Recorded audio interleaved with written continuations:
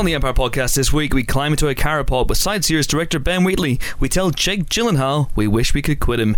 We have great expectations of our chat with legendary producer Stephen Woolley. We review the latest films. We discuss the latest film news.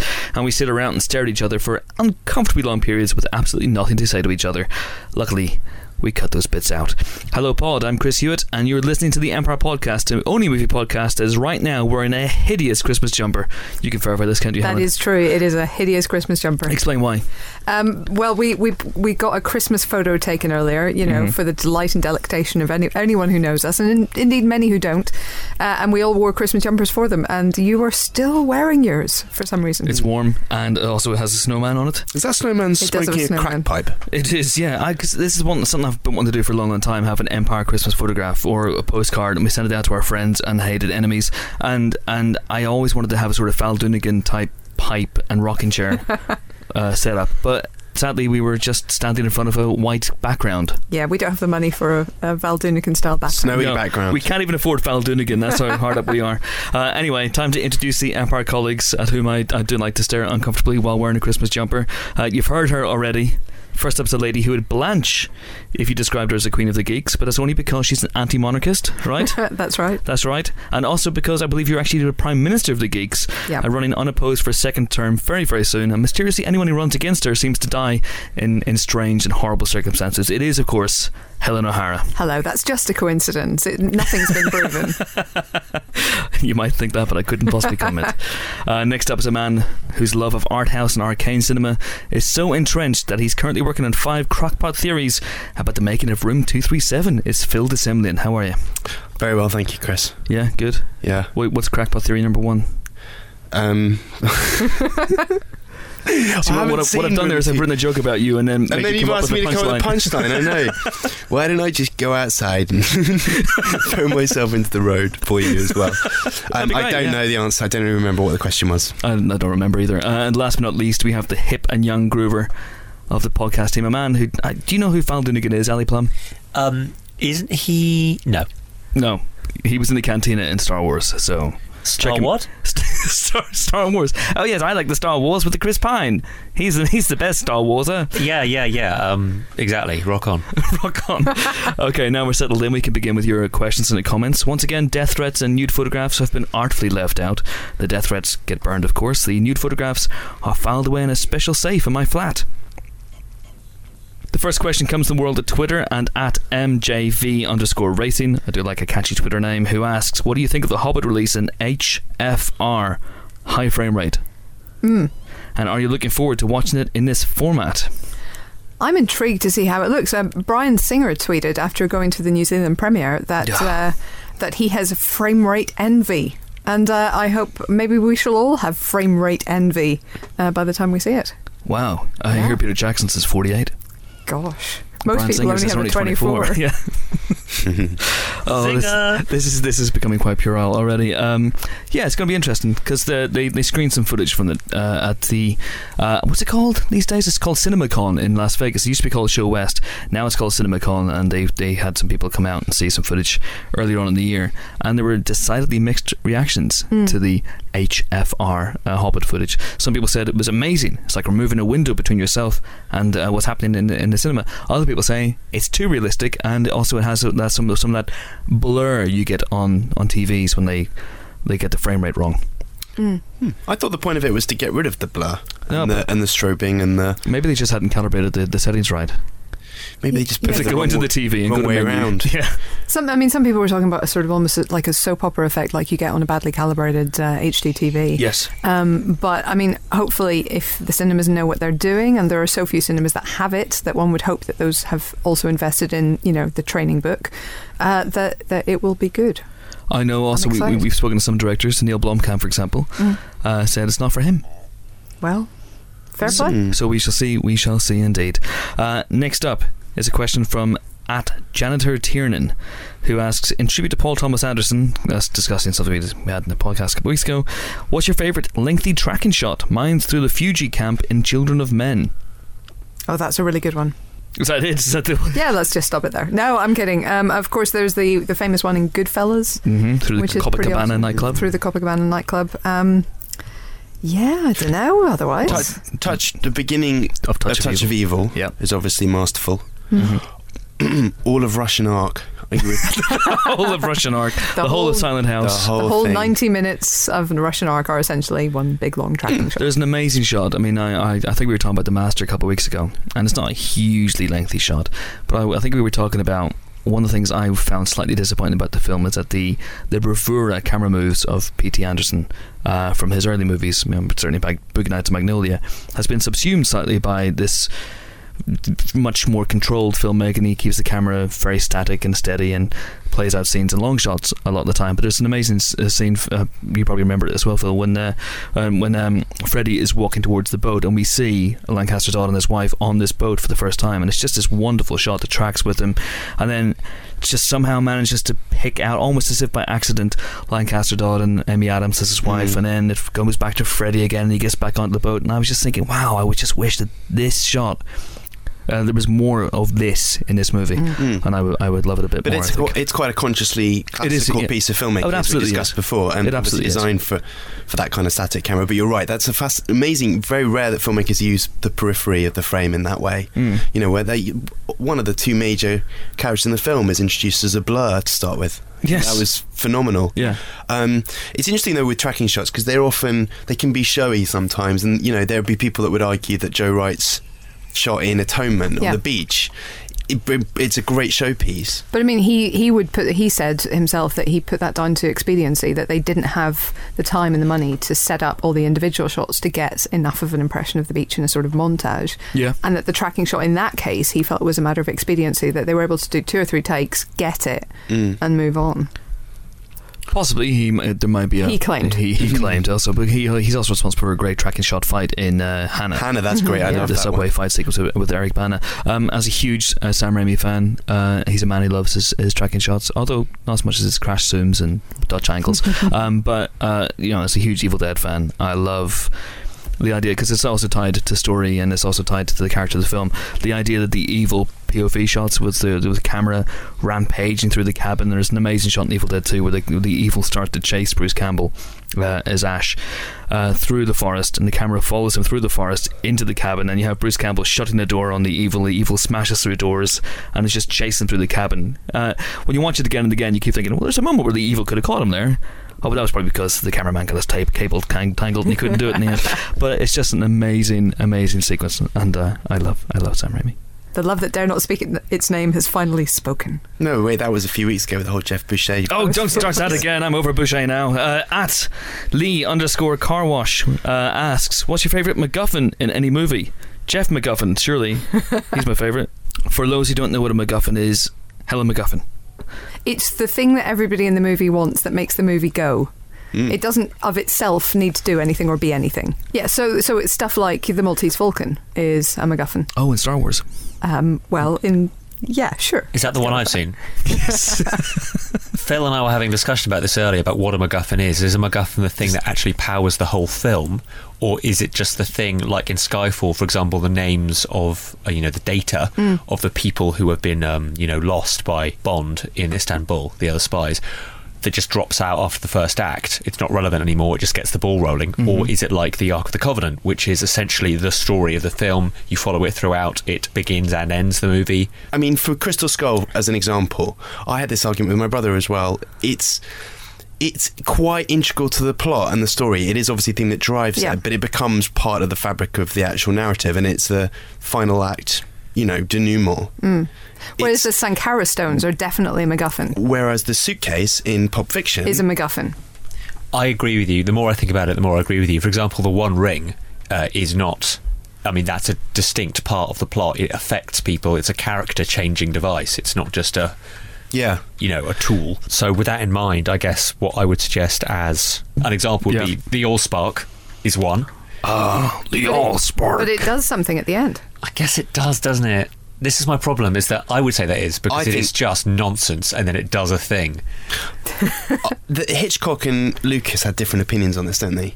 And people would argue that the Death Star in itself is not a MacGuffin, but the plans of the Death Star are a MacGuffin. Yeah. But I guess everyone might have different opinion. There doesn't seem to be a hard and fast rule. It could, I think what we're very fast discovering is that there's no one definition of a MacGuffin, which makes the whole rest of this conversation booby-trapped. Yes, and they all lived happily ever after. There is a correct answer, though, to the best one, which is the loom of fate from Wanted.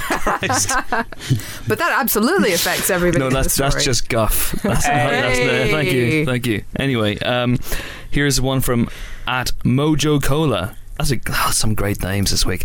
With Les Mis coming out soon, what is your favourite movie musical? Brought this up maybe 3 or 4 times. I know this because I edit the buggers, but we always mention Singing in the Rain. Bang, bang. So just Singing in the Rain is the correct answer, yes. My favourite would be Little Shop of Horrors. I think that's the interesting thing about musicals is that there is the best one, Singing in the Rain, but everyone has their favourite, which may or may not be Singing in the Rain. But should be. I don't know if I own a movie musical. South Park bigger, longer and uncut? That was almost a moment. That was completely unrehearsed. We come in peace. We bring you love. I was literally expecting all three of you to burst a song. You don't like musicals? But seriously, you must have some secret ones that you don't realise are musicals. Well, as you know, I do have all my films in my collection stored on my phone, so I can take a look. But whilst you're doing that, have you got talk amongst yourselves until I look it up. Disney movies? Have you got Beauty and the Beast there? Or? Yeah, but I don't consider those to be musicals. Oh, but I do. Wait, if you have to look it up, how much do you really love it? Come on. Well, a lot, because I've got a really bad memory, Paul. What? Yeah, the Jungle Book. I see, again, okay, this is where we're getting the big discussion here. I don't consider that to be a musical. Yes, it's got great songs in it. Yes, it was the first film that ever made me cry. Yes, I have the soundtrack. Yes, I'm wearing a t-shirt. But is it a musical? I don't think so. It totally is. Why? Just because it's got songs in it? For example, Beauty and the Beast, for example, has been made into an actual Broadway musical, right? Yeah. So without Not the same thing. No, yeah, but without any significant changes to anything, really. So it must be a musical on film, because otherwise that wouldn't be logical. Ergo, films with similar amounts of songs must also be musicals. Ergo, The Jungle Book is a musical. I thank you. Okay, but it's a cartoon, so I'm going to talk about live-action musicals. Why? Okay, for the sake of this question, for the sake of sanity, let's say live-action musicals. Live-action musicals is Apocalypse Now a musical? There is a deleted Miss Saigon is a musical, will that do? Yeah. Oh, I did buy recently The Wizard of Oz. There you go. And that's a musical. Okay, then. Big time. Commando Director's Cut. Thanks again for your questions. If you want to get in touch with us, you can do so on Twitter @Empire Magazine. That's our name. Use the hashtag Empire Podcast. We're on Facebook, Empire Magazine, or you can email us podcast@empireonline.com. And now it's time for last week's competition, which offered you the chance to win one of 5, count them, 5 Blu-ray copies of Annie, which I believe is a musical. It is. And therefore, hooray! I'm going to destroy it. The ridiculously easy question was, when does the sun come out? The answer was, of course, tomorrow. Thank you. And the winners are Graham Denman, Dean Ford, Ben White, Graham Samuel Gibbon, and Tim Harris. Congratulations to you all. Amazing stuff. Coming up, we have a lovely non-musical interview with Stephen Woolley. But first, some uncomfortable staring. Stephen Woolley is one of Britain's best producers. A former distributor with Palace Pictures in the 1980s, he moved into producing with the Company of Wolves in 1984, and along the way has racked up a series of films that are compelling, challenging, and never dull. They include the likes of The Crying Game, Interview with the Vampire, Stoned, and now his adaptation of Great Expectations, directed by Mike Newell, starring Jeremy Irvine, Ralph Fiennes, Helena Bonham Carter, and Holiday Granger. Fans of our Fiddy blogisodes, and I know you're out there, may remember a regular canned video diary sequence called Woolley on the Web. Well, think of this as Woolley on the Pod, and he was talking to me and Phil. We are delighted to be joined in the pod booth by an old friend of Empire. It is the producer of Great Expectations, Mr. Stephen Woolley. Now, you've got about 2 days at the time of talking, Stephen, before the movie opens. So, what are your expectations like at the moment? Are they great? Are you worried? Do you get nervous at this point before a film? Yeah, I get really nervous, and there's nothing I can do to control it. Really, I mean, I suppose a film like this, which is seemingly appealing to quite an old audience.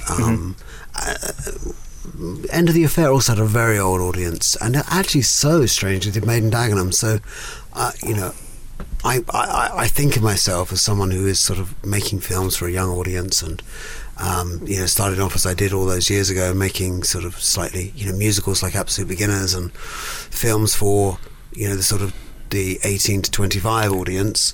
I still think of that audience as being the people that will go and see our films, but I suppose now the audience is probably more my age, and the 25 plus, the 35 plus, the 45 plus audience. Stop there. I'm going to stop there. But and so that audience is a strange breed these days. They're not necessarily critic driven. No. The critics are seemingly with a film like Salmon Fishing in the Yemen or Marigold was a very high demographic and an older demographic, and they were highly successful films and didn't get great critical reviews. Although I was very, very pleased last night that we got a great review on Radio 4 and Front Row, and Claudia Winkleman liked it. I think that Mark Kermode likes it. I think we're getting nice reviews. I like it. Yeah. Oh, great! You liked it. Great. I liked it. And so we're getting some good reviews, and that's good. And it's playing at 430 screens, which is a very, very wide release. And yeah, it's incredibly nerve-wracking. I think that there are so many films released in a year, but there are so few films that are British movies that are released on this level of release. 430 screens is just about as wide as you can go without being a big blockbuster. So Lionsgate are releasing a film. I've put a lot into it. So in a sense, it's the combination of 2 or 3 years hard work trying to make something that will be that rarest of movies, which is a high quality mainstream British film. And it's a difficult one, and I'm quite proud of the fact that Maiden Dagenham was that thing, and How to Lose Friends and Alienate People was also that thing.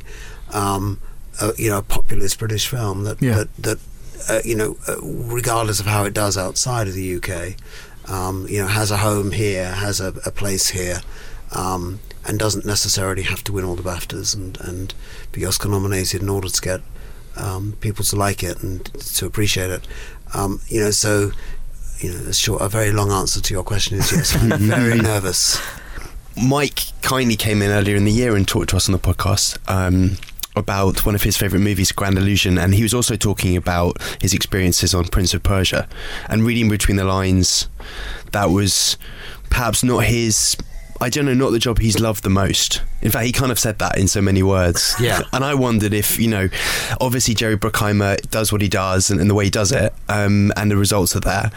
You're a very different producer, I'd imagine, to work with. Did you ever think of flying in by helicopter to alarm Mike on set, or having any Jerry Bruckheimer moments? No.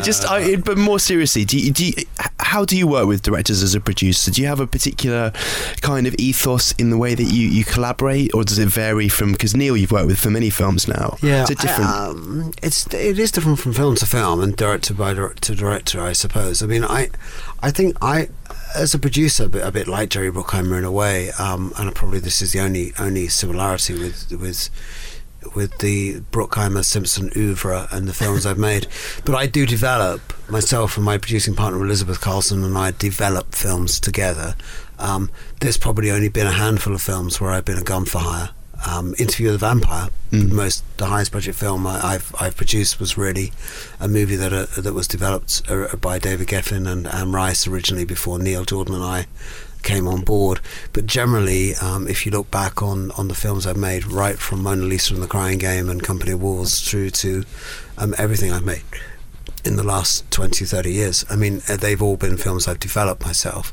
So sometimes that is with a director-writer, and sometimes it's with the writer. So, the process of that organically gives you a very strong hand in what is being made.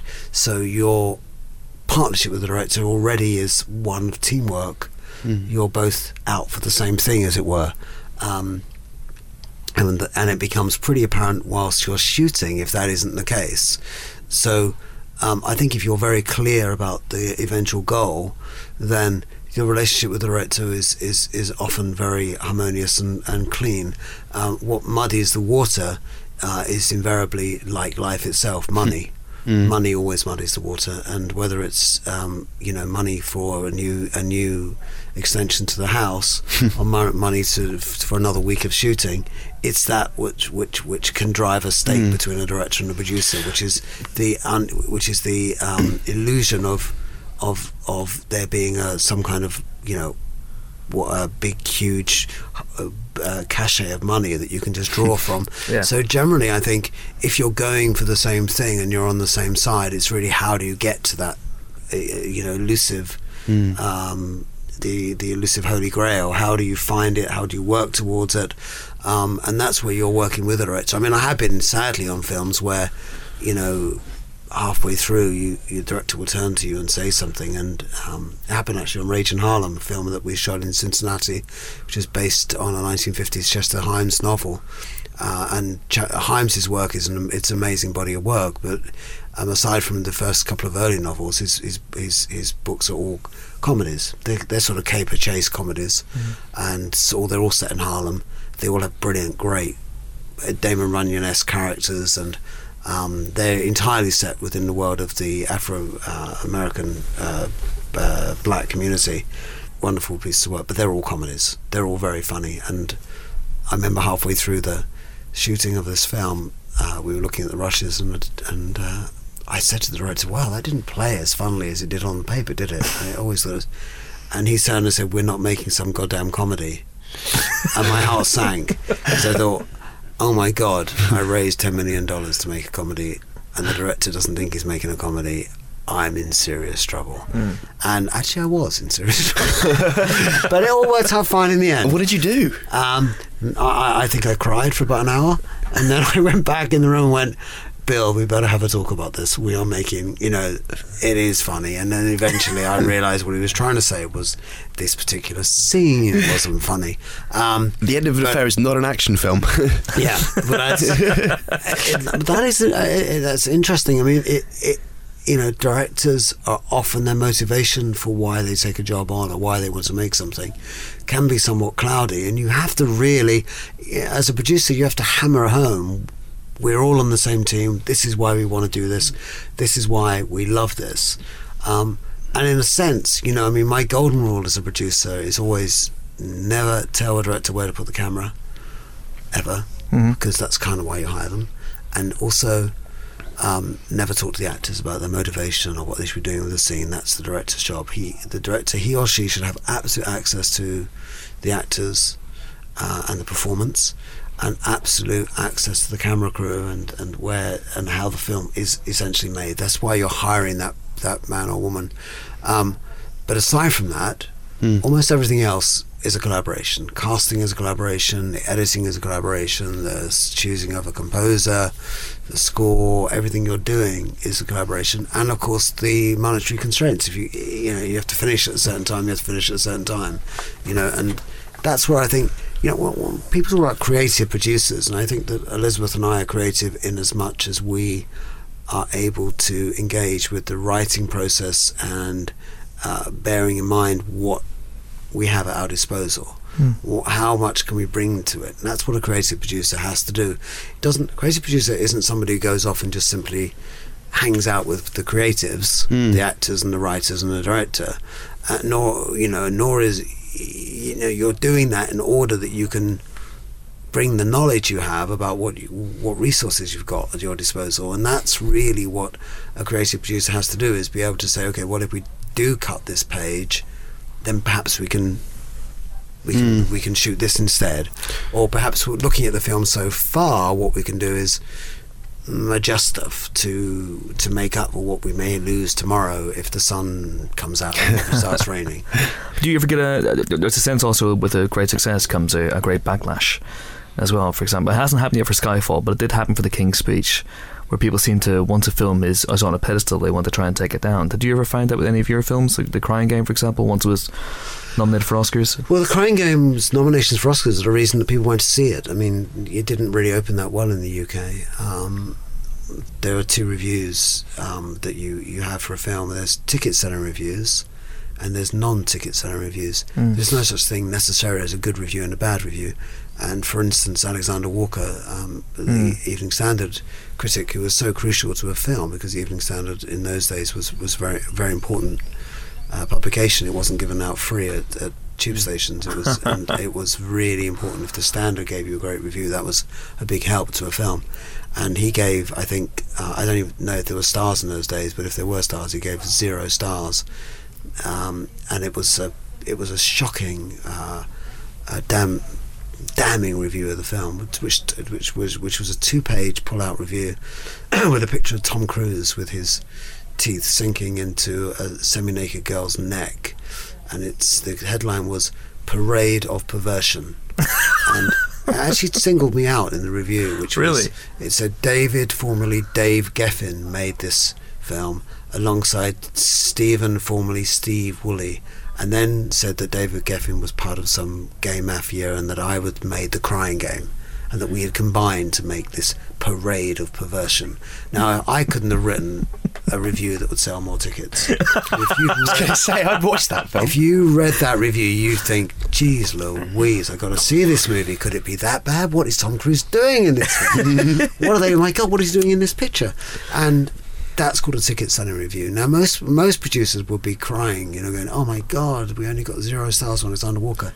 I was laughing like a hyena. And I'd already written my letter back to Alex saying, it's from Stephen. I've always been called Stephen. Even my mum calls me Stephen. You, Alex, can call me Steve. I wrote a lovely letter back to him thanking him for his great review. But then you get a review where people are being kind. And they'll say, liked it, didn't like this, liked it, didn't like this. And you think this review is a waste of time. This is not going to get anyone to go and see the movie. It's a kind review. And kind reviews can often be a turn-off. In a way, you want the radical... you want the argument to start. Yeah. And one of the great things about Great Expectations is that we had the TV version last Christmas. And yes. That's created a big discussion about who's the best Miss Havisham, Gillian Anderson or Helena Bonham Carter. Who's the best Magwitch? Is it Ray Winston? Is it Ray Fiennes? That, to me, is a great dialogue to have. That makes you need to go and see the film, even if you don't want to see the film, because it means that you've got to have a discussion about it. So if your friend says, oh, I thought that the boy playing Pip in the movie version was so much better than the boy in the TV version, Jeremy Irvine is much better than, you think, well, I better go and see that so I can have an argument about it. I can say that my Estella, my ideal Estella is this person and not Holiday Granger at all. It's my sister or my aunt. And I think films, it's better to have a film that stirs people up and so you have a radical opinion than it is a film where everybody joins together in the middle and goes, yeah, I like it, because you know what, that's not going to sell tickets. Yeah. What's going to sell tickets is somebody telling you not to see a film. Looking at critics, I hope with Great Expectations that it pushes lots of people's buttons, and I am hoping, of course, the buttons that we love to press is the pleasure button, that we hope people get a huge amount of pleasure from the film and enjoy Helena's wonderful performance as Miss Havisham and Jeremy Irvine's wonderful performance as Pip, and get what we wanted from the film, which is to make a modern day, a contemporary version of Great Expectations, but set during the time of Dickens, but told in a way that we hope Dickens would have been proud of. Dickens wouldn't have imagined that you could ever make a film like Great Expectations. I mean, he didn't know that film existed when he wrote the book, and he died 30 years before cinema was invented. Although David Nichols is very keen on, and quite rightly on, reminding people that both Eisenstein and D.W. Griffiths were huge Dickens fans, and Eisenstein once wrote a paper about how Dickens wrote in a way that suggested cut and montage, because his insistence on action overlapping. And I think Dickens would have but whatever he would have imagined as the possibility of cinema, I think he would have been really overjoyed at what Mike Neill has created with Great Expectations. And I think that's the button we're hoping to press, is the pleasure button. But if the button that we're not pressing is the irate or anger button, then I'm just as happy with that, really. Okay, fantastic. Well, Stephen, I wish you the best of luck. And there's obviously tons of stuff to talk about with you, but we haven't even touched on. So hopefully you come back in for Byzantium when it opens in the spring. Byzantium is opening in next April, May. Yes, next April, May. Brilliant. So we'll hopefully have you back in then. See you then again. Thanks a lot. Get from work. Cheers, Stephen. Thanks. Bye. Lovely Stephen Woolley. He'll be back. I hope so. He's a fascinating man. He is. Lots of great stories. Okay, time to dissect the movie news with a sharpened movie scalpel. What have you got? Helen, what have you got? Well, just very quickly, our regular Star Wars roundup. People have been saying that Matthew Vaughn has been confirmed as Star Wars Episode VII director. Now, this would be seismic news if the confirmation didn't amount to something that Jason Flemyng said on the red carpet. Or didn't say. So, I mean, while I would very much consider Matthew Vaughn in the running, I wouldn't say that this is in any shape or form confirmation just yet. At the time of recording, the director's seat remains open. Indeed. Although I'm sure it'll be filled 1 minute after this podcast goes live. But yeah, this is a man who said or didn't say something, or mimed something or didn't mime something on a red carpet. And yeah, he might be in a good position to know if Matthew Vaughn is in a decent place, but come on. Really? Come on. Really? We also reported this week, Mark Miller was saying that he's hopeful that Matthew Vaughn is actually going to do the Secret Service next. Yes. So, that may be the reason that may be the next thing on his plate. Maybe, although I'd imagine if you're going to drop the Secret Service, you drop it for Star Wars. Yes. You do, lad. Okay, so that's Star Wars out of the way. Done. One news story every week until 2015. Ali? Well, I'm keen for this podcast not to just have a news section that's full of nerdy stuff, like kind of geeky, the usual suspects. So I'm going to do the story of the Star Trek synopsis that's come online. Thanks, Ali. I can see the punchline coming. Yeah, you liked it. But you did it. Thanks. Anyway, so yeah, this is... I could do it in the movie voice. Do you want me to try the movie voice? No. Okay. In summer 2013, pioneering director J.J. Abrams will deliver an explosive action thriller that takes Star Trek into darkness. Ooh. So that's how that phrasing works. When the crew of the Enterprise is called back home, they find an unstoppable force of terror from within their own organisation has detonated the fleet and everything it stands for. I don't know what that means. Leaving our world in a state of crisis. With a personal score to settle, Captain Kirk leads a manhunt to a war zone world to capture a one-man weapon of mass destruction. What? As our heroes are propelled into an epic chess game of life and death, love will be challenged, friendships will be torn apart, and sacrifices must be made for the only family Kirk has left. His crew. Waltons. His crew. It's easy that mistake makes to make, Chris. More sense than what I said. Wow. Okay. Well, what this means is that is happening. That is happening. Great. I wish news was like this every week, where someone just read out something and went and said that. Basically, just what I just said. That is it. And I moved on. That's what we've got. All right. So let the speculation begin. This is clearly Benedict Cumberbatch they're talking about. Yes. Well, this is what you want to interpret from. Let me get this right. A one-man weapon of mass destruction. Could you see Benedict as that? I could. Smorg in space. Yeah. With the brains of Sherlock and the fire-breathing capabilities of Smaug. Then, he could give the Enterprise a run for his money. Does sound like a traditional Star Trek story. It doesn't sound like they're going totally... I don't know. Destroying most of Starfleet. That seems pretty... raising the stakes. Yeah, but right at the beginning of the film? Has that been done? Well, probably. I'm just thinking of The Best of Both Worlds, Part 1. Yeah. I'm sorry, I'll just push my glasses up my nose and go and adjust my pocket protector now. It sounds interesting because obviously they raised the stakes very high in the last one by destroying Vulcan, which nobody saw coming. No. So I think it's safe to say that. Least of all the Vulcans. Yeah, well, yes, indeed. And yeah, I'm intrigued by this one. Yeah, me too. I want to know what this... I want to know what this epic chess game of life and death is. I hope it's actually chess. I really hope it's tri-dimensional chess. That would be awesome. Can you imagine if they actually play chess and then that kind of plays out scenes in the film? Sacrifices. That's a word is used. And we know that in Star Trek II, The Wrath of Khan, Spock sacrificed himself. Oh, no, I'll start crying. Maybe it'll be like... I have been and always shall be your friend. Maybe there'll be a Bergman-esque twist. We'll see. Maybe. Sorry. Anyway, this is for diehard Trekkies to join the very, very distant dots with. So have fun with that. Check it out on our website, and you can try and extrapolate more. Extrapolate. Fantastic. Phil, what do you got? Bryan Singer news. Ooh. Okay. X-Men: Days of Future Past. Yeah. Has recruited Sarah McKellen. Yes. And Patrick Stewart. Oh, yes. They're back. They're back, which is exciting news for anyone that loves any of those things, which is all of us. What's key here is that, let me get this straight, that there's a possibility that two Magnetos could appear on the screen at the same time. Yes. And Hugh Jackman. he's back in the fold. The Wolverine will be returning, and I don't know how much more we're going to see of him than we did in the last one, where he made but a cameo, albeit an amazing one.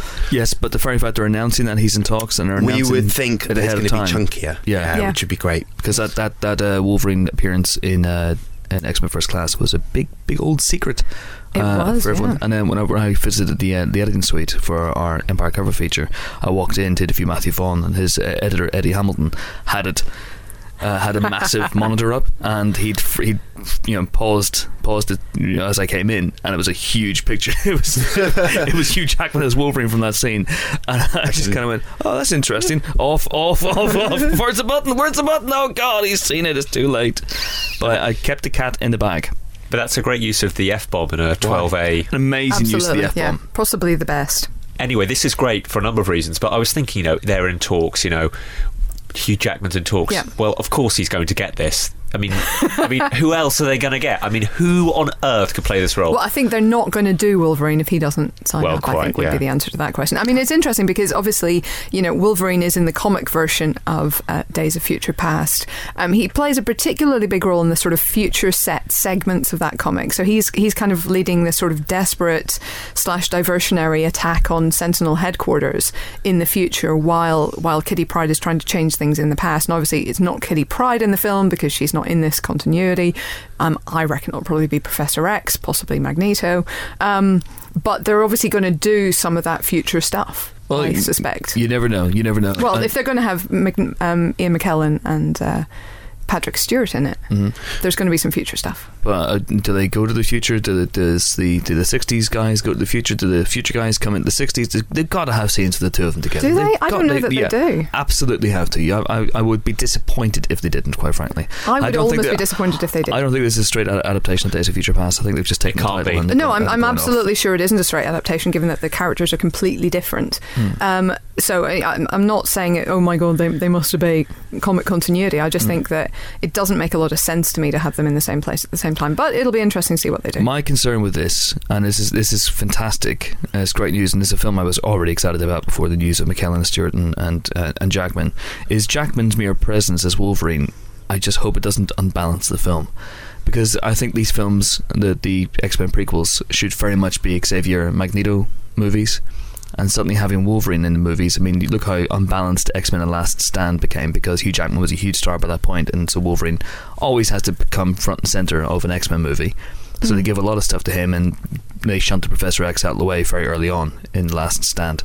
So I hope that doesn't happen necessarily. Give Wolverine his stuff to do. Brilliant. It's great that Jackman's doing it again. I love his take on the character. I love the fact that, unlike any other actor of recent times, really, he's dedicated to a character. He's going to play this character over and over and over again. I love that. But I just hope he doesn't get in the way. I don't think that's going to happen. Apart from anything else, they've got two really good actors playing each of the other roles. Yeah. They're not going to sort of throw those guys away. And also, it's not, Brett Ratner directing this. No, true. I saw some people on Twitter last night going, does this mean that Days of Future Past is going to retcon the X-Men series so that Last Stand doesn't exist? Who knows? I don't know. It doesn't. I don't think it needs to be retconned necessarily. No. Wolverine kind of retcons it in his own way. Well, I mean, Ratner retconned it in his post-credits bits and pre-credit bits. You've still got Magneto with his powers. You've still got a Professor X. So, how are we going to fit this into the Wolverine movie world? Well, that takes place post-original trilogy, if you will, X-Men.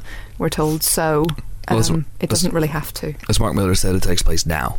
Wolverine takes place now, 2012, 2013, so 6 years after The Last Stand.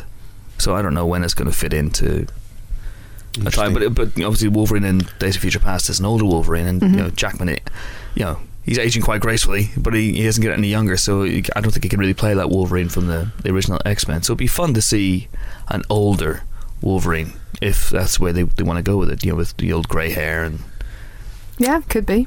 I really hope they get this right, because the more I think about it, the more I think this is an absolute logistical, mind-bending... Oh, yeah. Brain I don't envy the person who wrote this script. I think Simon Kinberg had a lot of input in the script. I don't envy anyone that job, especially having to fit characters who weren't in the comic book into this world, and somehow blend the 60s Magneto and Professor X with it's time travel movies always are. You can always just pick them apart and pick holes in them. I mean, I think Star Trek, for example, had a really elegant solution to the idea of rebooting a franchise, which is this basically, we're going off in a different timeline, but it's the same timeline. There's a connection. It's kind of the trousers of time thing, if you read Terry Pratchett. But people still poked holes in it till the cows come home, and the holes are there, let's be honest. It's just, if you come up with an elegant enough conceit and a strong enough story, we're not going to care when we watch it. That's what Rian Johnson said about Looper, isn't it? Yeah. He's like, you could probably unthread it if you wanted to, but just go with it. I'm not talking about the time travel stuff. I'm talking about just balancing all these characters. Absolutely. It's a very, very tough gig indeed. But I don't know. But it's also interesting the singer has confirmed the people who are returning from the original movie, First Class, and the people who aren't thus far. So it's Michael Fassbender as Magneto, it's Jennifer Lawrence as Mystique, it is Nicholas Hoult as Beast, and obviously James McAvoy as Charles Xavier. But it is not, so far anyway, people like Banshee, Havoc, Zoe Kravitz as another Angel. Yeah. Interesting. And Jason Flemyng, of course, as Hazel, or January Jones as Emma Frost. I can't remember what else is coming out in 2014, but with the announcement of McKellen and Stewart's presence in the movie, it has become my most anticipated film of that year thus far. Ooh, over The Hobbit Part 3. Yes. And I simply cannot wait. And I'm really, really keen to see what Bryan Singer will do with this. Amen. Amen indeed. So let's move on. I've got one quick story which genuinely isn't geeky, unless you happen to think that Susan Boyle is a nerdy topic, but she has been, mooted for a film. It's not that surprising. She's an immensely popular figure. I Dreamed a Dream. That is the name of a musical that's been made of her life. And they want to turn this musical possibly into a film. So it'll be a kind of a biopic musical type thing, and it will tell the story of her life from when she was a weean to when she made it to the big time and sold big ton of records. There is a precedent for this, of course, because James Corden is currently, right now, even as we speak probably, filming the Paul Potts life story called One Chance. And if you don't know who Paul Potts is, he was a dictator who was responsible for the deaths of perhaps millions of... No, sorry, that's the Cambodian dictator. Now you're thinking of Pol Potts, Paul, who was the guy from Britain's Got Talent. Yeah, right. The opera singer. I'm standing by that. Okay. But I can't be sued for that, can I? You really want to see a musical set in Southeast Asia during this late 60s and 70s? I don't, to be honest, but he is playing Paul Potts. There's my Northern Irishness. He is playing Paul Potts, who was the winner of Britain's Got Talent, I think, before Susan Boyle, is that right? I believe so, yeah. He was a guy, and he sang a bit of opera, and everyone went, what an amazing voice. And now he's played by James Corden. Honestly, that's beyond your wildest dream stuff. And so who would play... You're so mean. So who will play Susan Boyle in this film? In my ideal world, who'll play Susan Boyle? James Corden. Oh, that's mean. Anne Hathaway. Anne Hathaway. She's already done the Susan song. Boyle. She has done the song. Just because we know Susan Boyle, we know everyone. She's so famous around the world that you'd have to cast someone who's similar type to her, wouldn't you? You couldn't get away with Anne Hathaway, who's much younger. No, I think this is an absolute nightmare of a casting call. Pauline Collins, but too old. Is she? This is my other problem, is that if they're going to tell the life of her, is it going to be one of those 4 different people playing her jobs? At what point will the break point be? When will she turn into the Susan Boyle we recognise? Maybe they'll do a walk hard approach and have whoever plays her as an adult playing her from the age of 13 upwards. That's the way to go. That's the way to do it. Also, something's just popped into my head, some horrible thing. Oh God. So if we're going to see the Britain's Got Talent portion of her life, that's who's going to play Piers Morgan? Oh. Also, I had a very quick news story. Oh. I'm sorry. Go on. Well, it was just about there's a new writer for the Forever War. So this is something that Ridley Scott's been trying to develop for about a bajillion years. Longer than the life of the Earth. This has been in development. It's obviously Joe Haldeman's amazing sci-fi novel. And Ridley Scott, having had a lot of different writers and different drafts over the years, has kind of apparently binned them all and hired D.W. Harper, who's the guy who wrote All You Need Is Kill recently and did some work on Hansel and Gretel Witch Hunters as well, in to do a new take. And this is good news, because anything that moves that film forward I think is exciting, because it's a very, very cool book. Fantastic. I haven't read it, I'll be honest. Okay, it's basically about future war against aliens. Soldiers are kind of recruited and sent off to fight, but because of the time effects, they go through a wormhole. But when they come back, years and centuries and stuff have passed, and Earth has completely changed, so they become more and more isolated from the people they're actually fighting for. Very, very good book. Fantastic. And who's it by, sorry? Joe Haldeman. Joe Haldeman. Okay, excellent. Another good point this week is that it is, of course, New Empire Week. Woo! The new issue of Empire hit the stands yesterday and should have hit subscribers' doormats earlier in the week. I'm hoping. I believe it did. And it's got tons of great stuff. What's it got? Oscar special, which I absolutely loved. It's got pieces from pretty much anybody you can think of, from John Hawkes, who's one of my favourite actors in the whole world, to Denzel Washington, who's one of my favourite actors in the whole world, and we've also got Clint Eastwood. You name it, we got it. It's all in the bag. Jennifer Lawrence, great interview with Helen. It's all very enjoyable. I've been enjoying reading it, and I will enjoy reading it again when I get the chance. What else is in there? Django Unchained is on the front cover. Naturally, there's a nice big piece on Django Unchained. Also, we have a Jack Reacher feature, another Reacher feature, featuring Mr. Tom Cruise himself and Werner Herzog. It's going to be an amazing mashup. Alec Baldwin speaks this month as well. A fascinating bit on Life of Pi, which is amazing how they even began to make that movie. Absolutely. And we've got the review of the year as well with our top films of 2012. Indeed. And we won't tell you what the top film is yet. You have to pick up a magazine. But I was really pleased. But Helen was really pleased. I was really pleased. Pleasantly surprised. Robbie Cullen of the Daily Telegraph was not pleased, however. Robbie. Chris Hemsworth is our big interview. And there's lots of news and other stuff on the likes of Iron Man 3. It's a damn good issue. And in one feature, I ventured to Brighton, no less, to interview. I know. You get all the glamorous assignments. I know. It was pissing down as well. In one feature, I ventured to Brighton to interview Ben Wheatley, the director of Down Terrace, Kill List, and of course Sightseers. And in the interests of a smooth segue, we're going to remain in Wheatley Terrace now, because 3 years ago the Brighton-based director was a virtual unknown. Now he's not only frighteningly prolific, he shot and wrapped another film, A Field in England, in just 2 weeks back in October, before Sightseers was even released, and it's due out next year. But he's frighteningly brilliant as well, creating 3 of the best films, not just best British films, but best films of the last 3 years, with an inimitable combination of domestic drudgery and genre thrills. Sightseers is a murderously funny comedy about a road trip with a pair of psychopaths, and that's his latest, and he popped into the pod booth to talk it up with myself and Nick DeSemlian. We are joined in the pod booth by Ben Wheatley, the director of Kill List, Down Terrace, Sightseers, and soon, A Field in England next year. Due out next year, is that the plan? Yeah, I've got to finish it first, but yeah. How close are you to finishing it? I will have it done by Christmas, I reckon, maybe. How many of your movies, or how much of your movies is found in the editing suite with Amy? I think all films are found in the editing suite. Yeah. And these ones particularly. Sightseers we shot a lot, so there was a lot more options in the edit. Down Terrace not so much, because there wasn't so much footage, But yeah, I mean the edit is was one of my favourite bits of it. Who was your first cuts like? I mean, for example, first cut in Sightseers, which is now 90 minutes long, tight 90 minutes. What was the first cut on that? I think the assemble rough cut that Rob Hill did was 4 hours. And it, imagine all the laughs in Sightseers stretched to the elastic limit over 4 hours. It was long. And on this movie, which was co-produced by Big Talk as well, so you have Lara Park, Edgar Wright involved as well. At what point did they begin to input into the edit, and how much notice do you take of notes?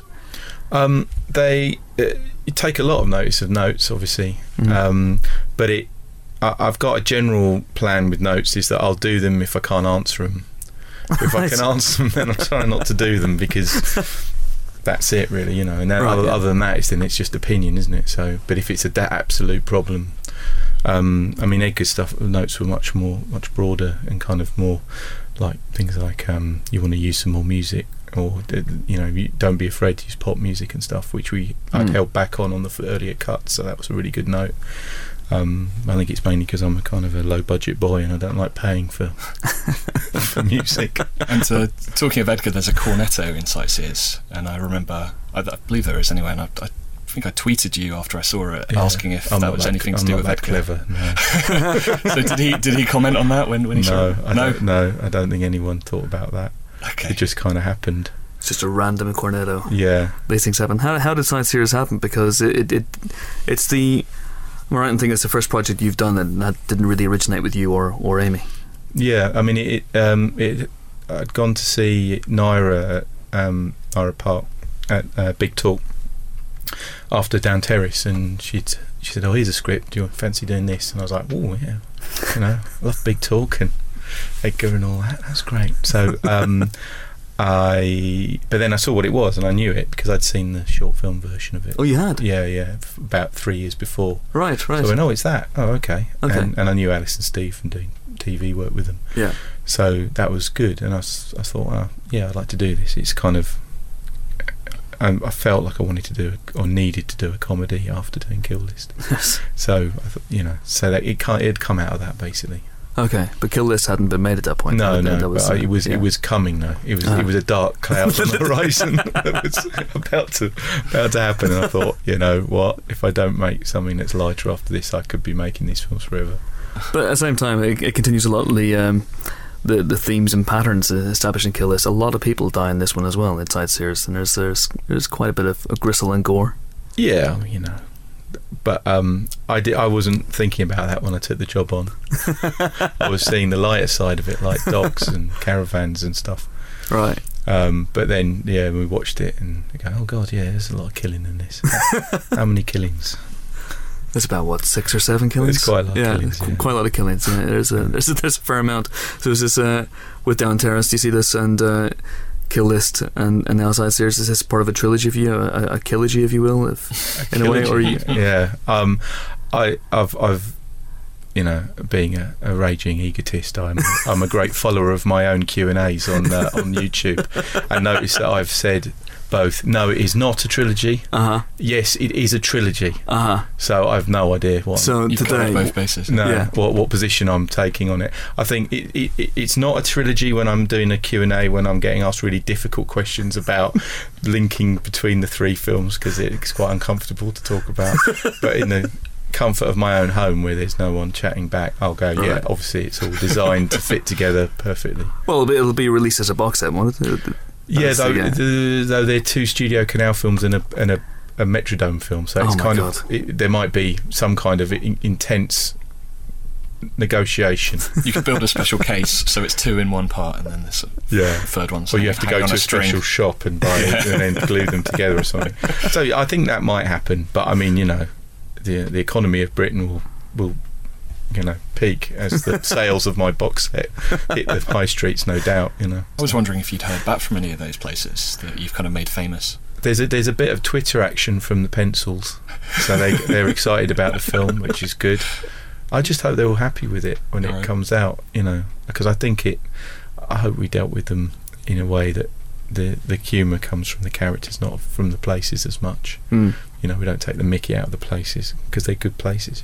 No, the Pencil Museum is fantastic. I have to find them on Twitter and follow them. Yeah, absolutely. Live Twitter as they watch the film. I'd love to hear that. And then grab, isn't it? So the Pencil Museum has the biggest pencil in the world, and the second biggest. The second biggest pencil in the world. I think that's the third biggest. Hunters, yeah. I don't know. I think that kind of on the bell curve of pencils probably gets there's quite a lot of the third biggest ones. There's the ones these size, and then there's a little HP. But the biggest one, which is in the film, which where they're all looking at it, is impressive. Right, really impressive. But the second biggest one is okay. It's not obviously you can see why they went the extra mile to make the biggest one. If you can hold a pencil in 2 hands, you're doing okay. Well, this needs a team of rugby players to hold the biggest one. So what about, I was on set last year for a couple of days, and talking about things making it your movies and don't make it into your movies. There's a sequence in that I saw on set where someone had scribbled with one of those giant pencils a rude phrase on the side of the caravan that Steve and Alice have in the movie.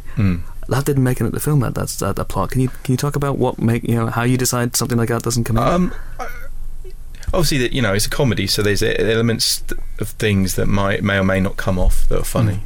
But sometimes there's stuff in it that's really funny, but it just doesn't fit with the flow of the movie and the emotional kind of flow of it. So I found that a lot with the films where there's emotional points in the movie where it just has to end after that.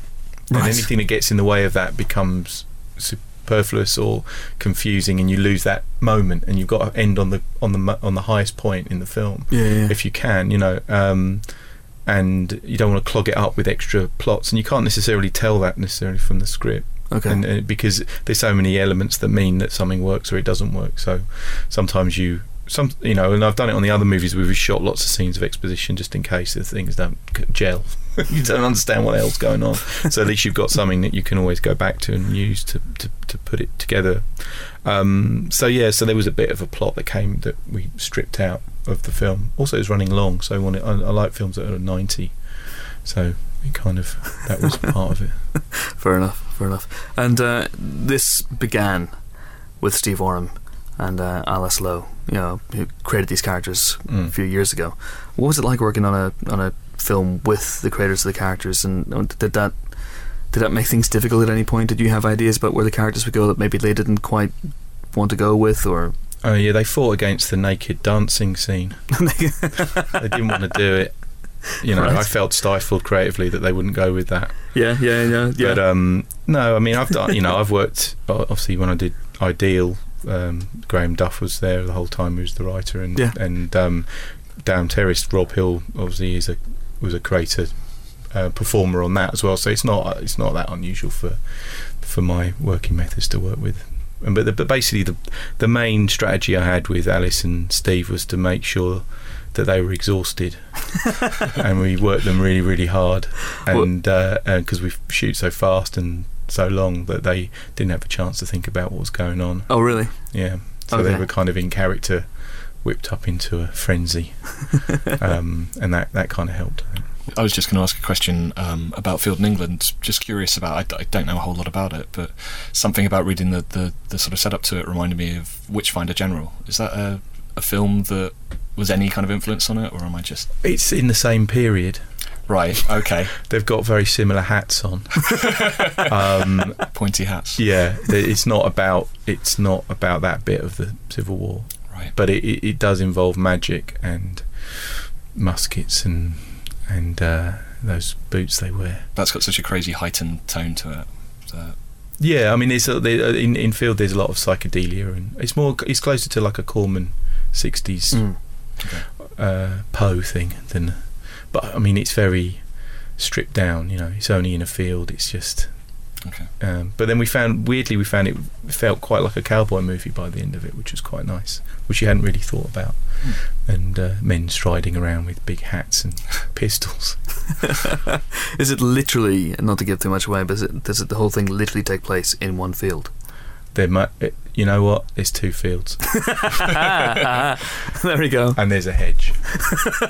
Is the caterpillar in the hedge? It never gets to the hedge, the caterpillar. So you're gonna open up for the sequel, Fields in England, and then the trilogy, Fields and a Hedge in England. Yeah. Is that the idea? Well, they moved out, Lane in Wales or something like that. Hedge in Scotland. That would be awesome. Going back to Sightseers, it debuted at Cannes last year, and it won a major prize. It did. It won the Palm Dog. Yes. For Smurf, yes. Who plays Banjo aka Poppy in the film. You must be very proud about that. I went to Cannes and I knew I was going to win a prize in my heart. Well, the dog won the prize, but I got to pick it up for the dog because he can't speak. So yeah, I was very proud, very happy about that. Right, because this is it's a rare performance from a dog, because I've not really seen too many dogs in movie history playing a confused dog before. A dog that's essentially 2 characters. If you will, I don't want to give too much away about the film, obviously, but it was a masterful performance by the dog. But to be fair, I'd put it down. I'll have to take some of the credit for my direction. I talked to the dog a lot of discussions. We had we'd kind of planned out a background for the dog, and I talked it through with Smurf about what his life had been like before this moment.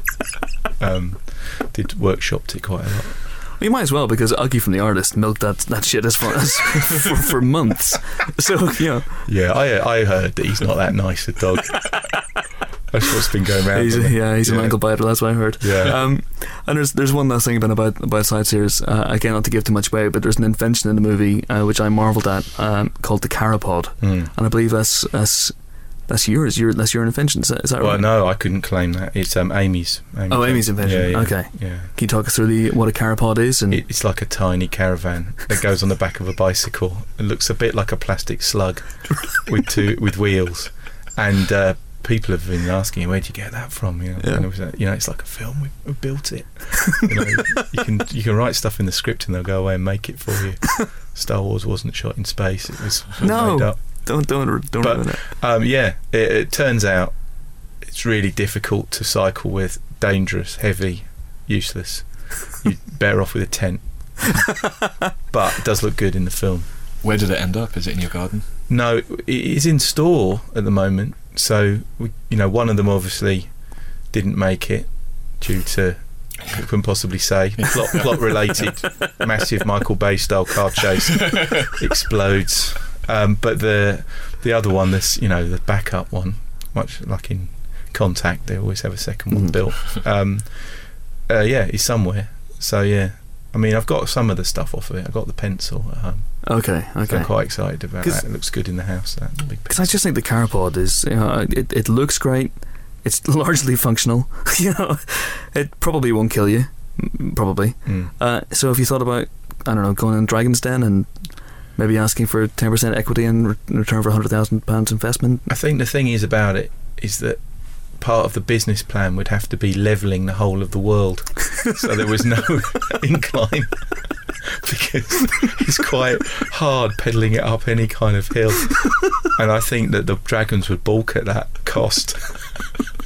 I mean to say, you want to level the whole world for under those amounts. I'm out.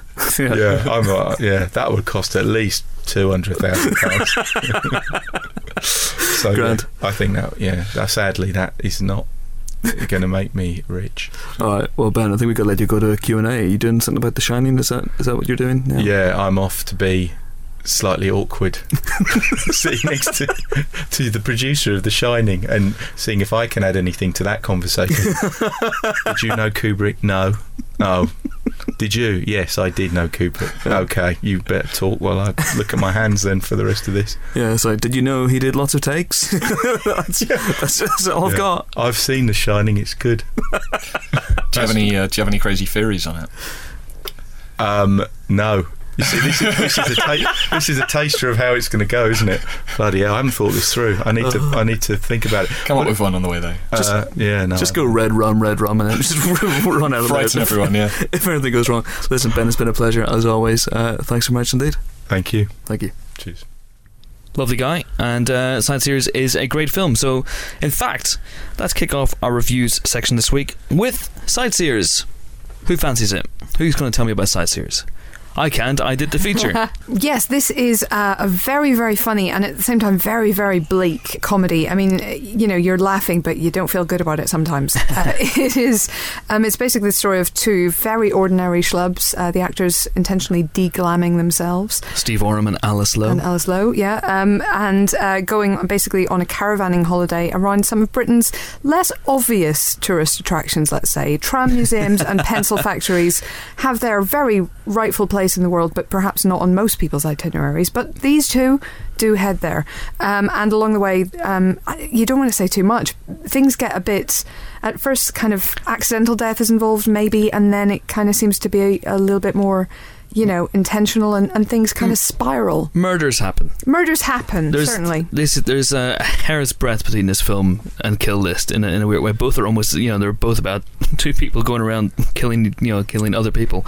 But this is a world away from Kill List. But I think this is in some ways maybe Ben Wheatley's most accomplished film. It's wonderfully funny, very dark, very disturbing, and brilliantly written and performed by Steve Oram and Alice Lowe. They're absolutely terrific. Who wrote it, I believe? They did write it, yeah. Yeah, I really thought this film was fantastic. I think I laughed. It's a weird thing to say, I suppose, but I think I laughed more in this film than just about anything else I'd seen this year, because the comic moments, I guess, partly are a relief from some of the more macabre elements to the film, but they're so well judged, and I think that probably comes from the two actors having developed these characters down the years, and they're so comfortable in them, even though they're quite uncomfortable people. Yeah, they started off on tour with Steve Coogan. That's exactly, and so they kind of understand the characters inside out. I think Ben Wheatley, whilst obviously bringing his vision to it, let them do their thing, and there's real wit and spontaneity in this stuff, and you find yourself laughing when you feel like you shouldn't, and I think that's what it set out to do. Yeah, it does absolutely. That.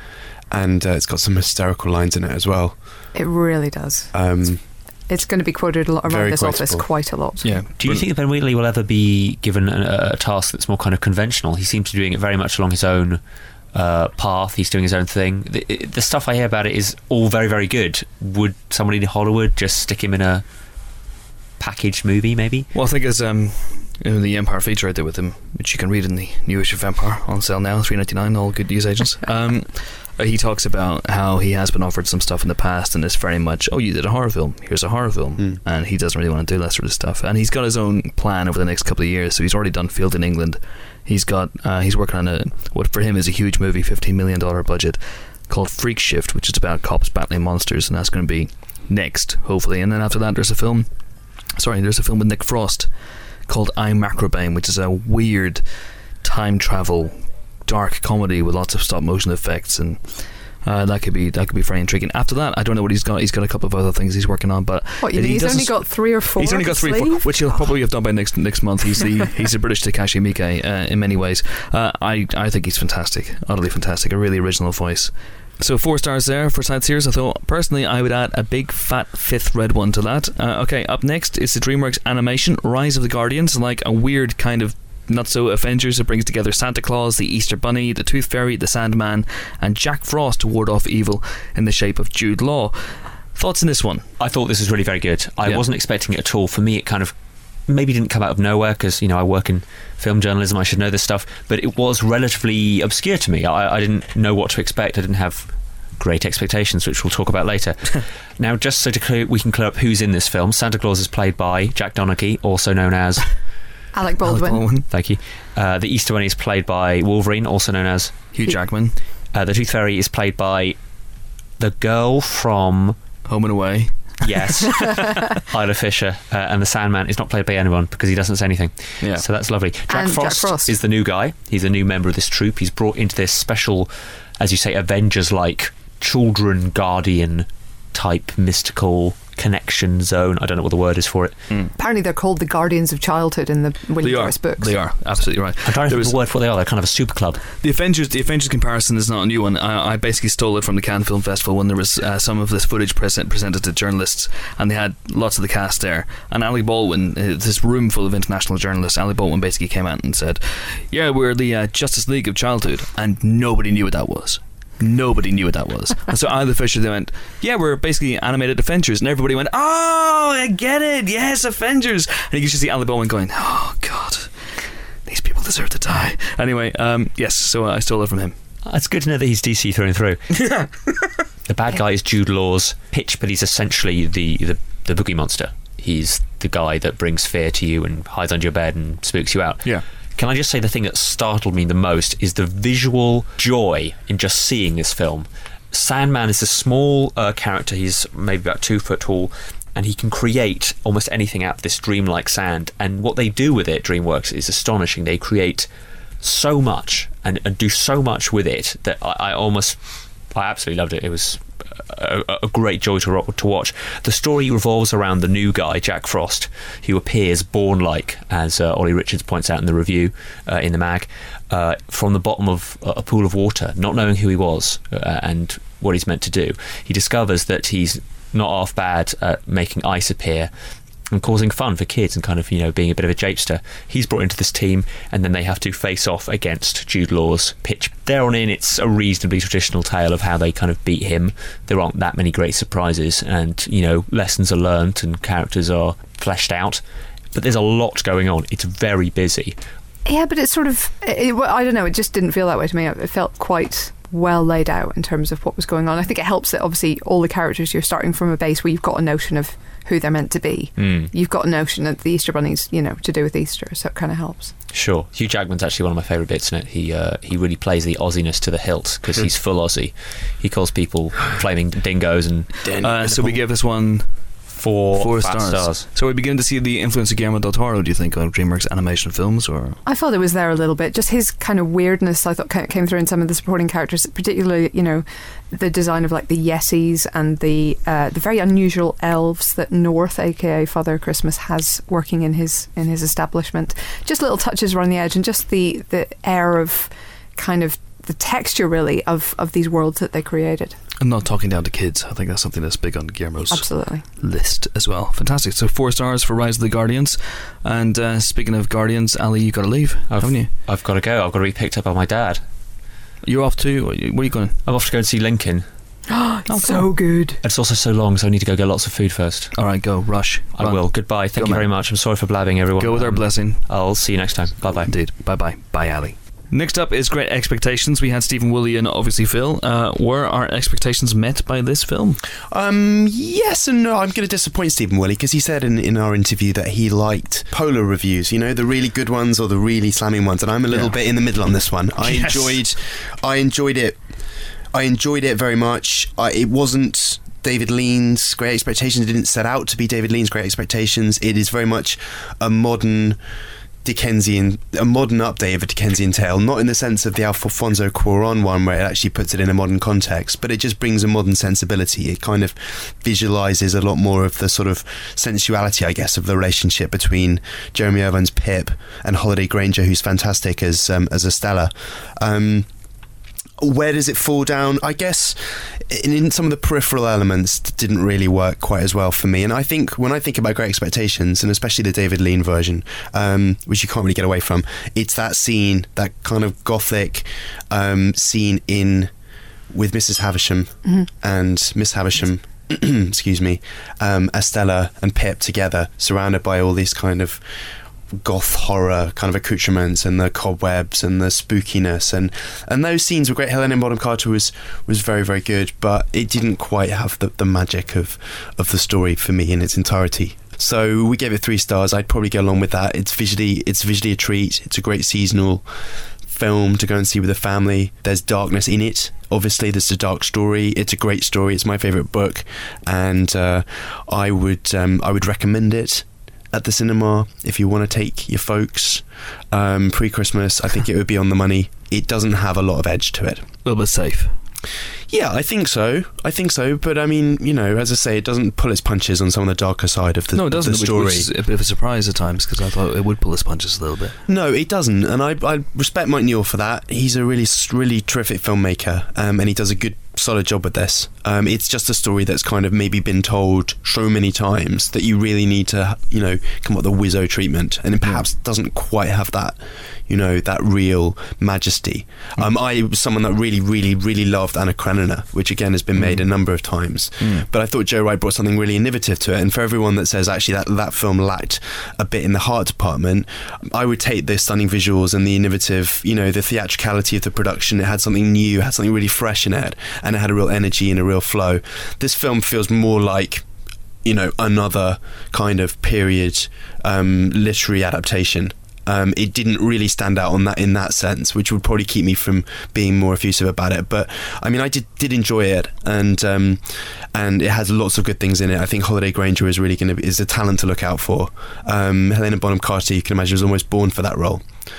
So yes, 3 stars from us. 3 stars for us indeed, and a shout out to Jason Fleming, who's very, very good as Joe Gargery, who's kind of the heart of the piece in a way. And there's an amazing scene where he's talking to Pip and he lets slip Matthew Vaughn's directing Star Wars Episode VII, which that's a great surprised scene. me. Really surprised me, actually. Didn't see that one coming at all. Phil, we gave it 3 stars. Yes, which again is a recommendation. It's a recommendation. We say it every week. But Phil, I think you're also keen to give a shout out to Thomas Vinterberg's The Hunt. I very much am, because Thomas Vinterberg's been doing films, and he's been in America making films with greater or lesser success. But he is the man behind one of the greatest films that I've seen, which is Festen. Working with Lars von Trier at the beginning of the Dogma movement. This is a long way from that. This is, I think, just an incredibly powerful, well-told story that just couldn't be any more topical. It's got Mads Mikkelsen. He won the Cannes Best Actor award for his part, and he is always good, and he's phenomenal in this part.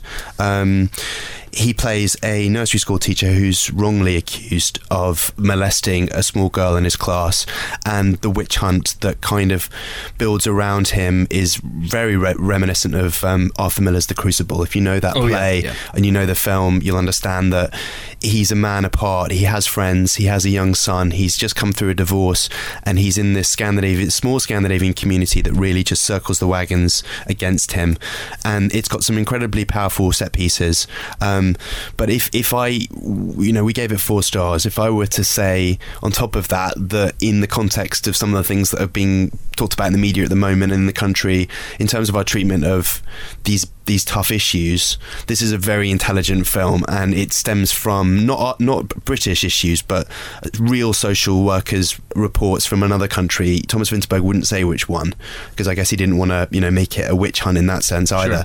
Sure. But if anything, he's toned down some of the things from actual factual events that have happened. It's got 2 or 3 of the most intense scenes I've seen this year, and as I say, Mads Mikkelsen is fantastic. So a big recommendation from me on that one. Indeed, and if you want to read a little bit more from Mads Mikkelsen, who of course is a new Hannibal Lecter as well, there's an interview with him in the new issue of Empire. My word, everything's dovetailing nicely. Look at that. You've got a job with the marketing department, Chris. There's astonishing synergies we're achieving here. I should have an Empire Christmas jumper on. Indeed, and we gave 4 stars to that one. We did. Indeed. You sound like, with me with Sightseers, you want to add a big fat 5th red one to that. I all felt that about Sightseers too, actually, personally, but I mean, The Hunt, I'd be close to a 5, but no, I think 4 is probably fair. Okay, and there are a couple of movies we should also mention this week, including Xavier Dolan's Lawrence Anyways, which is also given 4 stars, and there's also Alex Cross, or James Patterson's Alex Cross, as it seems to have been retitled for this country, which is a 2-star film, and Clint Eastwood in Trouble with the Curve, which is also a 3-star film, which is a recommendation, of course. But, I think that's mainly for people who want to see Clint Eastwood bark orders at his penis. It's not bad otherwise. It's just a bit fluffy around the edges, I think. We'll be reviewing 7 Psychopaths, which opens on Wednesday in next week's pod, but do go see it. It's really good as well, so we'll get around to that next week. And normally we'd say that's it for this week at this point, but no! We have one last treat for you guys. As you may or may not know, End of Watch opened in this country last week. It's one of the best cop thrillers in years, and stars Jake Gyllenhaal and Michael Pena as 2 beat cops who get in way over their heads with the Mexican cartel. If you haven't seen it, go see it. You won't regret it. Gyllenhaal, one of the biggest stars in Hollywood thanks to turns in the likes of Donnie Darko, Brokeback Mountain and Source Code, popped in this week to talk about the movie and more besides. Phil and I were there to record every single word while trying to stop Helen doing dreamy face at him through the window. This is outrageous slander. Yeah, well, it's true. Also. Okay. Word of the wise, so this interview was recorded after the main podcast, so we hope he didn't go nuts and kill everybody, because that would be a bit of a downer. So do please enjoy. We are delighted to be joined in the pod booth by the star of End of Watch and obviously countless other movies, Mr. Jake Gyllenhaal. Hello, sir. Hello. Welcome to London. Thank you. Thank you for having me on the show. Oh, well, thank you. Thank you for coming. And of course, you lived here, didn't you, for a short while back when you were doing This Is Our Youth? I did. I've lived here a number of different times over the course of my long lifetime so far. You're not that old. I did this show, This Our Youth on the West End, and then I shot 2 movies here. So I've been here good amount of time. I would say cumulatively probably about 2 years of my life. But we're here to talk End of Watch, which I adored. Absolutely loved the film. Thank you, I'm not alone, because no less an authority than William Friedkin. I don't know if you know this. I do know this. You do know this. Called it maybe the best cop movie ever. How do you feel about that? That's the guy who did The French Connection. I know, man. That was a really nice morning when I got told about that, and that he had tweeted that out, that he had seen the movie, and he said that he thought that it was one of the best cop movies made. I think in a lot of ways the thing that makes it different from a lot of other cop movies, at least in the genre that we know so well and we've seen done so many times, is the relationship, you know. And from someone like him, where it's about watching human beings be human beings in all their complications, and that the external trappings of whatever it is, being a police officer or our external trappings, so the human being inside, or underneath that uniform is what it's about, and that's what the movie's about, and that's what we wanted to make it about. And I know that's when I first read the screenplay for the movie, I knew that that's why I wanted to do it. So I think it's come across in the movie, and clearly people like him are responding to it, and I'm very proud of it. So yeah. Absolutely. I mean, I honestly could have watched you two guys, you and Michael Pena, just ride around that black and white for hours without any of the story intruding on the film. And it's great when it does. Yeah. But the chemistry between you guys is so great. And was that something that clicked right away? Because I think I read somewhere that it didn't click right away. Yeah, well, I mean, it was an arranged marriage of sorts. You know, I mean, you cast two actors and in a movie, and you tell them that they're supposed to be best friends. You know, that's not always something. I think it's probably like a very low chance that they will just immediately get along. And we were tried and tested. I mean, we just were put through, you know, the paces. We did ride-alongs with police officers in South Central LA 2 or 3 times a week, you know, for 5 months, and tactical training with live ammunition together, where we're communicating with each other, and we need each other so that we don't actually get shot ourselves, you know.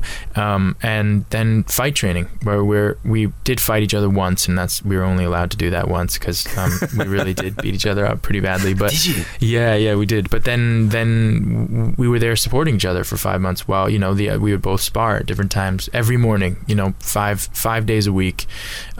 Our lives were completely consumed in this movie and becoming friends. And by 2.5 months in, you know, we got in our first big fight, and we knew that we were friends. And I mean, that was really what it came down to. And a lot of this stuff is written.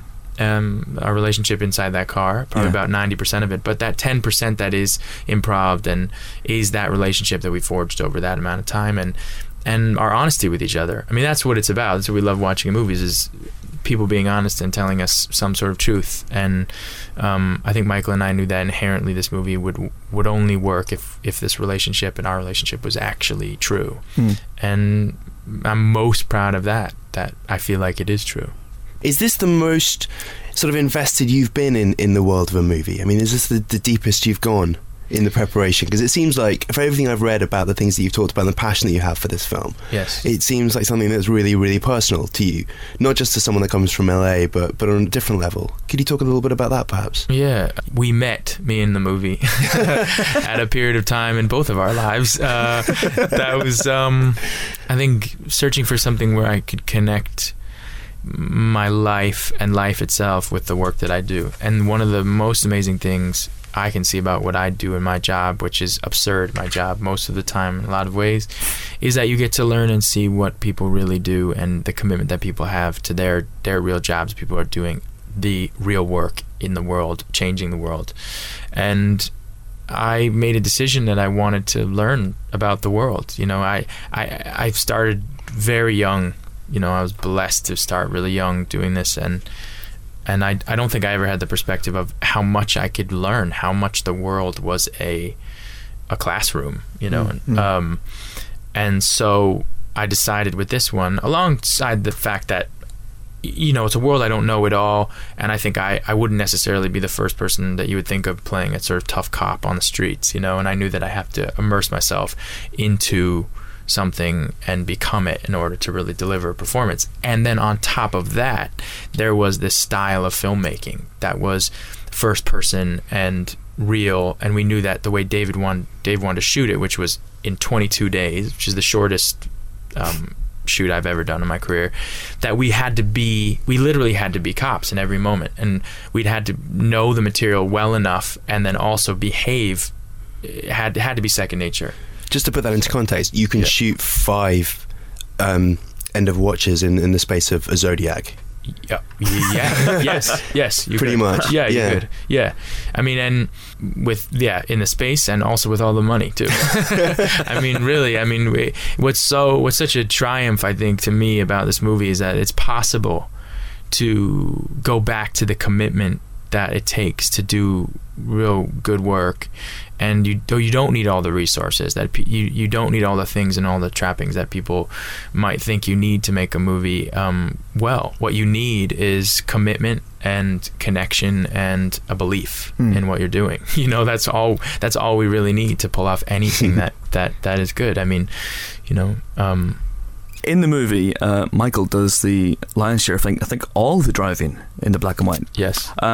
Which surprised me because, and this may not be true because I read it on the internet, but apparently Paul Newman taught you how to drive.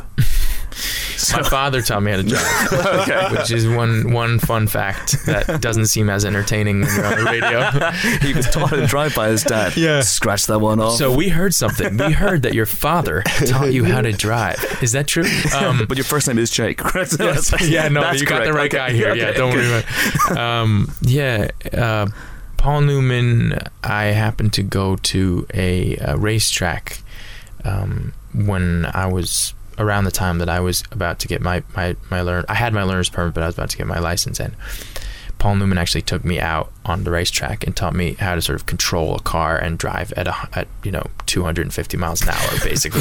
So, which I have not done since. So, but I did learn a lot about cars from him.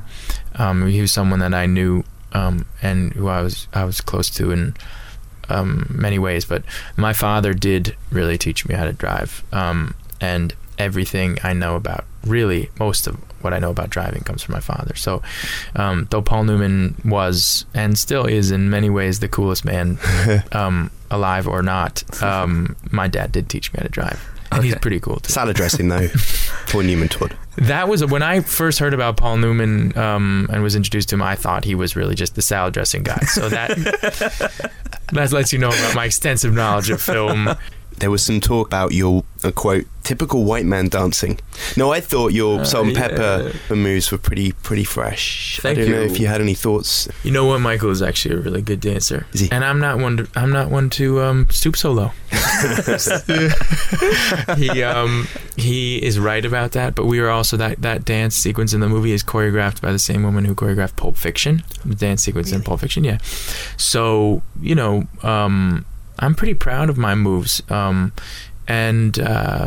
ultimately, it takes a lot of courage to get up there in front of. And by the way, most of the people in that wedding sequence where I'm dancing in the movie were all cops, so real cops. So it takes a lot of courage to get up there and shake your booty in front of a whole room full of cops. But yeah, I'll take the criticism. He'll get it when when I talk to him on the phone next. Publicly, privately he's gonna get it, but publicly he won't. All right, fair enough. Obviously you mentioned your dad there. Your dad is a director, your mother was a screenwriter, and your sister is an actress. I mean, was this something you were always destined to go into, or was there a point when you were young you were going to rebel? I'll be a pediatrician, I'll be anything else other than an actor. I love that. I'm going to rebel. I'm going to be a pediatrician. It's very specific rebellion. Yeah. Actually, my grandfather was a surgeon. My grandmother was a pediatrician, ironically. And my mother rebelled. Yeah. Okay. And she became a screenwriter and got into movies. I don't know if there was really ever a point. I think I was always enamored with storytelling. Mm. And the puzzle of it. I think the nature of it kind of can encompass so many different professions. It is mathematical.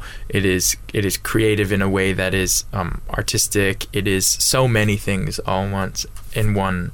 And I never really thought of anything else. I mean, acting, performing was something that I love doing, and I always have, and it sort of is second nature. So you started off, I mean, in terms of film anyway, Lo, you started off as a 10-year-old on City Slickers. Yes. What did you know about acting going into that? Were you wet behind the ears? So much more than I do now. I'll tell you that. If I could only talk to my 10-year-old self, I would start to learn a lot more. I mean, yeah, it was very young, too young, I would say. But it was a very short stint. My parents were very careful about.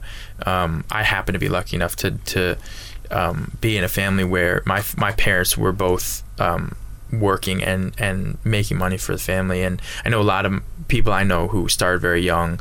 It was an opportunity, and there was money, and it was a way of really supporting a family. And I was lucky enough not to be in that position where I sort of did that at that age and then went to school. Mm-hmm. And my parents were very strict about that, about going to school and getting an education, and just being amongst people who would give me a lot of crap all the time, right. Which is what high school is anyway. Yeah. And I think that was very important, a very important experience. And yeah, it was young though. And then I got a part when I was 15. They allowed me to audition throughout my junior and senior year of high school for different movies, and I got a part in this movie October Sky when I was 15, and I'd already gotten in college, so they allowed me to go make this movie for my second semester of my senior year of high school. Okay, so that explains why you're not in City Slickers 2 then. I was in City Slickers 2. I was cut out. Oh no! Yes, I was. It was I was in one scene. Yeah, I was in one scene and it was cut out. Unfortunately, it's a bummer. Maybe it's on the DVD extras. But I do have a really cool poster that Billy Crystal signed to me that he said, "Thank you so much for letting me be in your first movie." Is what he wrote me on the poster, which is super cool. And he was prophetic. So there you go. That's very cool. And in a weird way, people who've been associated with your career are sort of gravitating towards London at the moment because Billy Crystal's in next week, Ang Lee is in next week, and we had Mike Newell in this very room last week as well. So yeah. It's interesting. You seem to be the center of the universe at the moment. Well, that's a dangerous thought.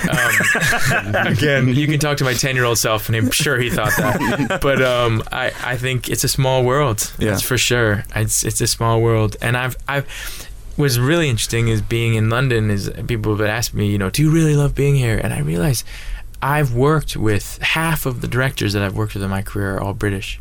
And I don't know what it is with me and British culture, but I love it, and I like working with me, thank God, because I get to keep working, at least I did. So I mean, it's a small world. It's a small world. I guess you get to see that, as you are lucky enough to do more work. I'm sure you feel that way in your profession too. It's in all of our professions, it is. For me, every day is a blessing. When I'm faced with a blank page and no idea how to fill it. You make it sound like someone's taken out a hit on you. Just one more day, that's all I ask for. Just one more day. You live in Finsbury. It's not quite as dangerous as being a cop in LA, but it's up there. I got your 6, Chris. Thanks, man. This is such a beautiful moment. I'm so glad to be a part of it, you guys. Thank you so much. Oh, thanks, man. Thanks, and Phil's got lovely coffee as well, which is nice. But I just wanted to ask about the directors you've worked with. If you could name one that you've learned the most from, who would it be? Because you've had some corkers over the years. I would say I've learned so much from all of them, and I don't like to take anyone sort of out of the process because I've learned so much. I would say the person I've learned the most from was David Fincher. Yeah. We made Zodiac, the movie that we could have made 5 end of watches out of. No, I really did. He's tough, and I think the process of working with him was such a massive learning lesson for me. And what I learned from it particularly was that director is king, and that everything that you do for them and their vision and the movie that they want to make and the story that they want to tell, and that you are a part of that, and that it was such a turn, particularly for someone who was 26 years old at the time, and having had, like you said, worked with so many amazing talents and directors. At that point, I think it really grounded me in a way, taught me this massive lesson about what being an actor was, particularly in movies, which was that you service the director and you service their vision, and you do everything you can to try and surprise them and bring them to a place that they didn't even think that the material could be brought to. And if you succeed in even just matching what their vision is, that's a success. But if you can go beyond that, then that's a triumph, So that's the probably from any director, that's the biggest thing that I learned. But I also, working with Sam Mendes was probably, as an actor, one of the most fulfilling experiences that I've had so far. And working with Ang Lee was extraordinary. In a way that is sort of almost inexplicable, because it was an experience. It wasn't even something that I could say was something specific. It was a world that was created, an environment, a space, an intimacy that we could walk into and be our, most intimate selves. I think, it runs the gamut, I loved working with Duncan Jones, because Duncan was, he allowed for a collaboration in this way of my mind and his mind, and we became real buddies when we were making the movie. And I just think he's a really incredible filmmaker. I mean, every one of them in one way or another, but I think a life, and then ultimately David Ayer, David was, he threw me into the world in a way that I've never seen before, and I will never be the same because of my experience with him. I can say that about every experience I've had in my life, but I can say about him that I saw a side of the world that I don't think many people do see, and it was really, and I've said this many times, but it changed my life, but it really made me see the world in a way that I never seen it before. And I think that's what being an actor is, so that's what you do it for, in my opinion, is to see the world in a way that you never would have, and you get led into people's worlds that some people don't get the opportunity to see. And so David gave me that, but most of all, penultimate, I would say, was Fincher. Yeah. I think we got to let you go now, Jake, but I was just only gonna say that you mentioned that you've met End of Watch at a good time in each of your lives. Yeah. You're now seeing other movies. Yeah. Ready to move on to what's on the cards at the moment. I mean, you're obviously acting on stage. You've been on Broadway. Yeah. I just finished a movie in the end of July with this director Denis Villeneuve, who directed a movie called Incendie. And it's called An Enemy, the movie that we made. And I play two roles in that movie. I play a history teacher and an actor, ironically, and they meet each other. And it's sort of a story about reconciling. One of them is having an affair and one of them is married with a wife who's pregnant, and reconciling those parts of yourself, particularly as a man specifically, in order to make a commitment to life and to, being a part of a family and marriage. And it's a very trippy movie. It's like the trippiest movie I've made. That's saying something. And that is definitely saying something. Having made Donnie Darko, and then I'm about to go work with Denis again on a movie called Prisoners, and he's directing that again. So this is the first time I've ever literally worked with the same director twice in a row. I've got to be honest, I saw on Sunday and I interviewed him, and I think I might have called him Denis Villeneuve. So when you said Denis, I was just like, he's fresh new director. You're like Incendies, which is whatever. No, but by the way, no, so that's a great movie. So yeah. And he's a wonderful man, and ultimately the reason why I want to work with him again, like we've been talking about, is that I've learned so much from him and continue to, and I don't want to stop. So fantastic. Well, Jake, wish you all the best. Is this coming off at any point, the beard? I had this beard for Denis in his last movie, and I'm going to take it off for the next one, it looks like. But you know what? Never say never. It's a good beard. So I might be around. That's a good beard. Thanks, man. Cheers, man. Thanks a lot. Thank you. What a lovely chap that Jake Gyllenhaal probably is. I really enjoyed meeting him in 2 days' time. And that is it for this week's Empire Podcast. Join us next week for more film-related fun, where we'll be joined by a triumvirate of interviewees, if all goes well, including Martin Madonna and Sam Rockwell from Seven Psychopaths, Steve Oram and Alice Lowe from Sightseers, and Mark Herbert and Mary Burke, two brilliant producers celebrating the 10th anniversary of the wonderful Warp films. Until then, it's goodbye from Helen. Goodbye. It's goodbye from Phil. Goodbye. It's goodbye from Ali. Goodbye. And of course, it's goodbye from me. I'm off now to do some more uncomfortable staring.